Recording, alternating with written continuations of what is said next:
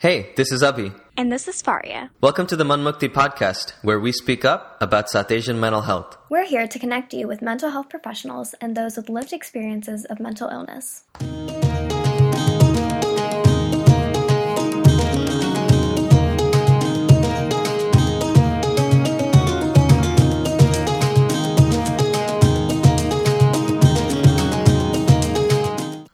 In this two-part episode, we have Buddy Thangalamudi and Abhi Ravinuthala speaking with Dr. Gursharan Virdi.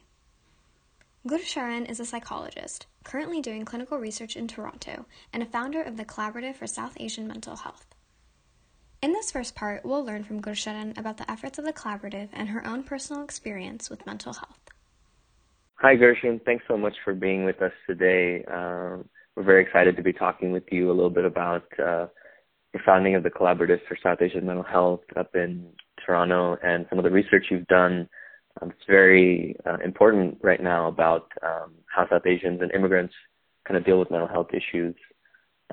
If we could get started, I'd love to just hear from you a little bit about kind of, an intro of who you are, where you're located, and kind of, what drew you to caring about mental health in the first place. Yeah, so thank you both for having me on the podcast today. It's a real pleasure to kind of share my thoughts and opinions with you both. It's working with the South Asian community is really important to me. That's the community that I'm from. So I trained as a psychologist in the UK, and I'm currently living in Canada, in Toronto, and I work at the Centre for Addiction and Mental Health. So I'm there in a clinical research role, primarily developing psychological interventions for people that have severe mental illness. So things like schizophrenia and psychosis and so on. And the other arm of my work really focuses on, as you said, immigrant mental health. And within that kind of broad umbrella is focusing on the South Asian community. So, these are just some of the areas that I work in terms of practice, but also research. And really, for me, it's about enhancing an individual's and a community's level of well-being. These things have been really important to me, just even kind of growing up within the community. For me, I guess it's not just about being able to provide support, but in kind of a one-size-fits-all approach, but really understanding what does mental health mean to the South Asian community. There are a number of communities within the South Asian community as well, so that's kind of been an important part of not just what I'm kind of working on, but other researchers here in Toronto as well. So understanding what mental health means and how we can support the different communities within kind of the broader umbrella of South Asian. Got it. And then if you could tell us a little bit about kind of what was your personal experience dealing with mental health? Like what kind of got you passionate about it from a personal perspective? How have you maybe struggled with it or overcome things in your own life? Yeah, I kind of speaking about it in this way, I think brings up a bit of anxiety for me, because I think it's the first time that I'm really speaking about it in such an open way. I kind of allude to having had some of my own experiences on my social media and so on. But I myself, I'm a survivor of gender-based violence. And, in my teenage years, I was around 13, things were I was having some emotional, psychological difficulties. Things were kind of bubbling for me. And, in a kind of random kind of moment, a teacher at school had mentioned that they now have a counsellor at school, and that this is somebody that we could, go and talk to. So I kind of connected some dots there and thought, maybe I should go and speak to this person to kind of figure out what's going on here. There was a lot of stuff coming up for me internally, and I wasn't really sure how to manage that. There was a lot of anxiety building, and now when I look back, I can see how that all, had informed some of the decisions I made, how I how I just functioned as a human being as well, having kind of low self-esteem, not feeling comfortable in certain situations. So I think as a teenager, I'd kind of connected some of these dots and realised that I needed to speak to somebody. So I did. And this story actually links back to why I'm really passionate about working with the South Asian community. So I did go and see this counsellor and had an interesting experience. We'd never seen any type of therapist before, and had disclosed some difficult experiences that I'd had kind of growing up, and I just didn't feel understood. And some of the ideas and ways that the therapist was kind of reflecting back what I was sharing with her, it just felt like there was not an understanding of my culture or how my family might view what I was sharing with her. And, I think using the word traumatized might be a bit harsh, but there was definitely, it wasn't a nice experience. And when I kind of think back to that, those few sessions that I had with this therapist, I left and there was definitely a part of me that shut down, I think, after that experience. And, this led to quite a turbulent adolescence, in fact. And I think that bubbling feeling that I that's how I kind of refer to my anxiety, that kind of remained throughout my teenage years, really. And it's still kind of there sometimes today, even. For me, like, healing is very much a lifelong experience. So when I think of things that have impacted my mental health, that some of my earlier experiences is one of them. But then I've had, further experiences. I was assaulted in my 20s while I was out in London one night, and, some of the trauma that came as a result of that, moving to Canada, being a newcomer and having to build a life here, the stress really that comes with all of that. So there's been, if I think of my life story, these three pretty big events, large kind of stressful life events that have really impacted my mental health.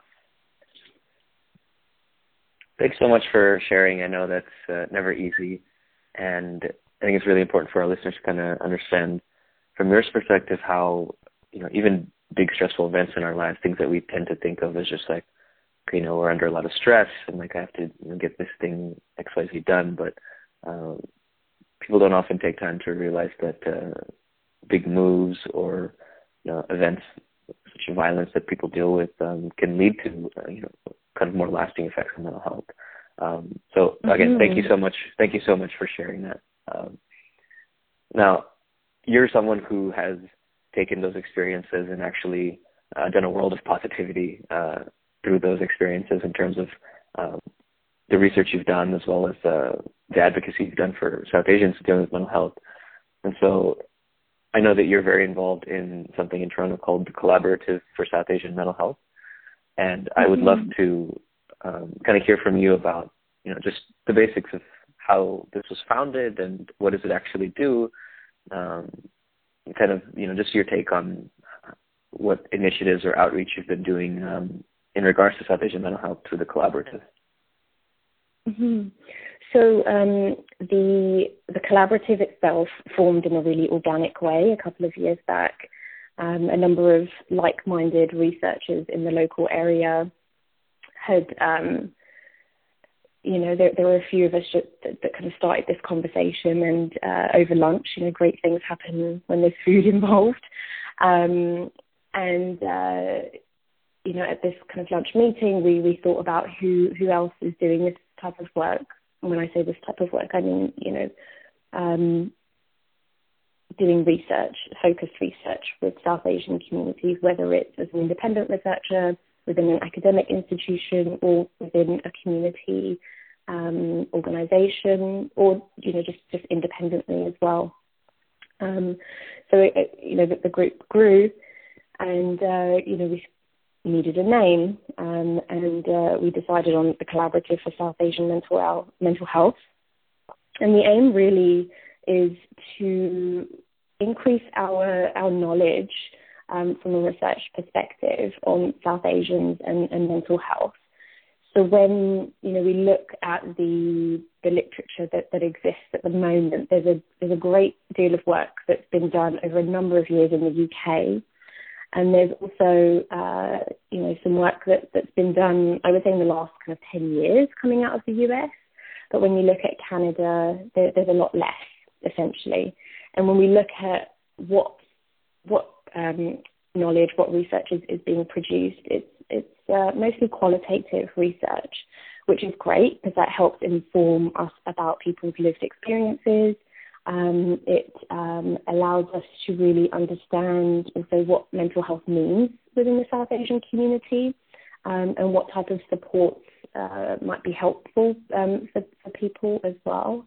But where, as a group, and I myself, kind of think in this way, we do live in this evidence-based culture where, if we want to inform services at a kind of higher level and obtain funding that is sustainable, a lot of that requires quantitative outcome data.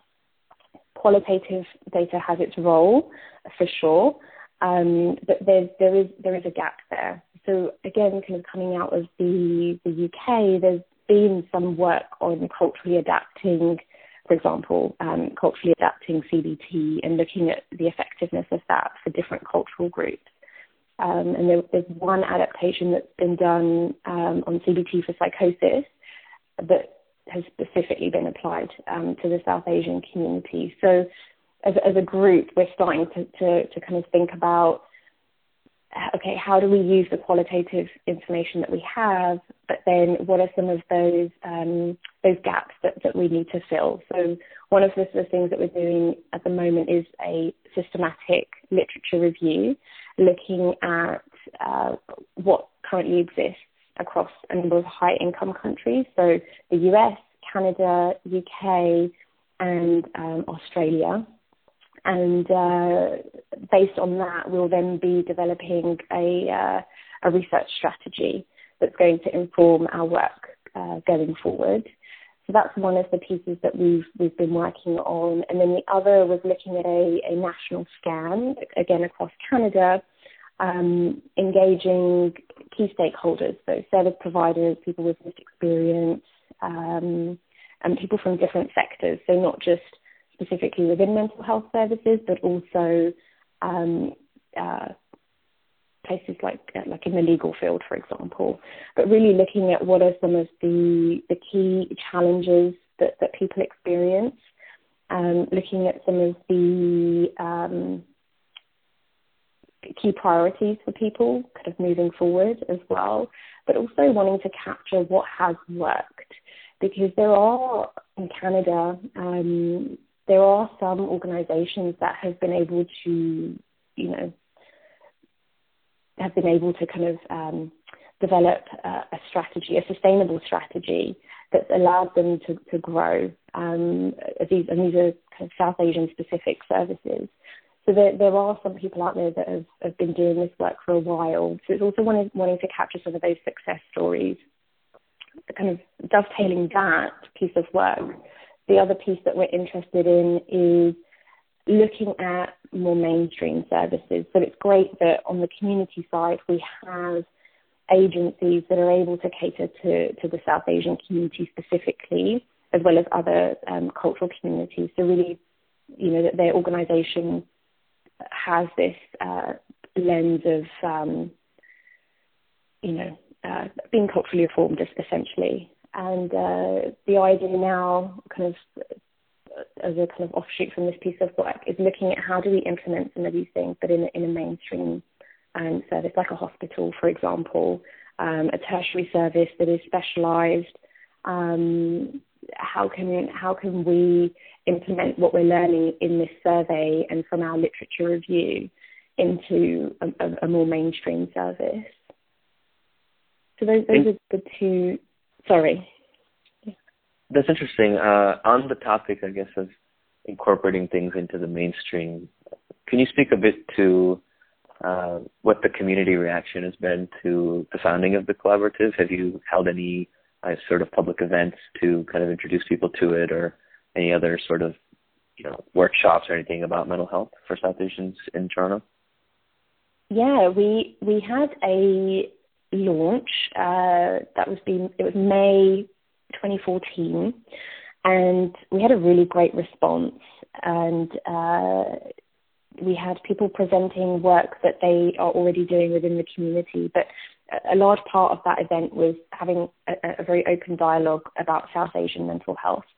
So we took a lot of that feedback on from community. It was mostly service providers, so community service providers, their ideas, what types of research needs to happen. Because I think the other thing that we're mindful of as a collaborative is ensuring that we're not top down.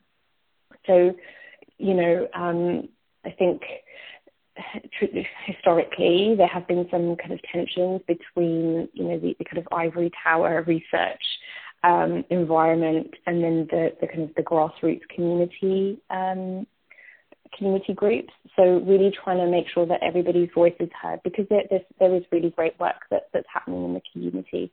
So we had our launch May 2015, sorry.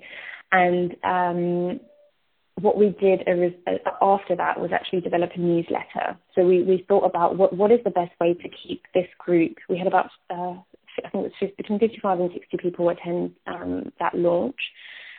What's the best way to keep everybody engaged? Kind of remembering that the collaborative is a volunteer effort as well. So, given the resources that we had at that time, we developed a newsletter. It was going out twice a year, but now that we have more people on board, kind of supporting the effort is actually, having more newsletters. So we're looking at quarterly now, and included in that is other local events that are happening in the community. We also disseminate research. So if there are articles that, we think service providers would appreciate, that might help inform their service provision as well. So we disseminate that. We also profile people that are leading work in the community. So, we've had a professor that's of South Asian origin that does work with international students, talk about some of her experiences with international students from South Asian countries. We've had an interview with one of the members of the Mental Health Commission of Canada, who's also of South Asian origin. So really, again, trying to kind of profile people and the great work that they're doing. Because I think the other thing is wanting to recognise that great work has been happening. So we have this newsletter. We then worked on our Twitter engagement, social media. What are the ways that we can kind of leverage social media to engage community and engage not just other researchers, but also decision makers and policy makers. So we found Twitter is a great way to do this. Last year, we participated in one of the CAMH events called One Brave Night. So this is an event where CAMH aimed to not just raise funds, but also raise awareness of mental health. So we had a team, the collaborative had a team that participated in that event. And really through that, we're able to engage a number of community members to kind of come on board, either to kind of pledge their support or to participate fully or to donate. So there were kind of 3 levels of participation in that. And that same event actually is coming up this year. So we're trying to now figure out a way that we can kind of be involved in that too. We did a number of talks last year, so we were asked to speak at various conferences and workshops, those that focused on South Asian communities and health quite broadly, but also just other events within the community as well. So sitting at round tables, for example, was something that we did a couple of times last year. And to me, that's really promising. It shows that just it's not just South Asians that are interested in South Asian mental health, and I think that's really important as well. So that's kind of essentially what we worked on last year, and now we're working on our strategy for this year. I don't know if in the States you caught any of the Bell Let's Talk efforts on social media. I've seen it through my Canadian friends on social media, but not so much in the States itself. Okay. Yeah. So Bell Let's Talk happened on the 25th of January, and Bell is one of I think it's Canada's largest kind of phone provider, and actually more than phones. I think they do cable and things like that. So they have, for the last few years, had a day that they dedicate to raising awareness, and through social media. So whatever you post that's related to social media, you use the hashtag Bell Let's Talk. So this year we wanted to kind of participate in that, but really injecting the South Asian voice into that. So we held a collaborative Q&A on Twitter. So it's just a 1 hour Q&A that we held, and it went pretty well for our first one. So we've talked a bit more about that and whether having this kind of online conversation might be something that we do a bit more often as well. So kind of going back to your original question, this is the year that we're going to kind of start expanding and speaking to different different levels of the system, essentially. So we've got our Twitter that kind of goes to researchers and policymakers, and then we've got our newsletter that goes to service providers.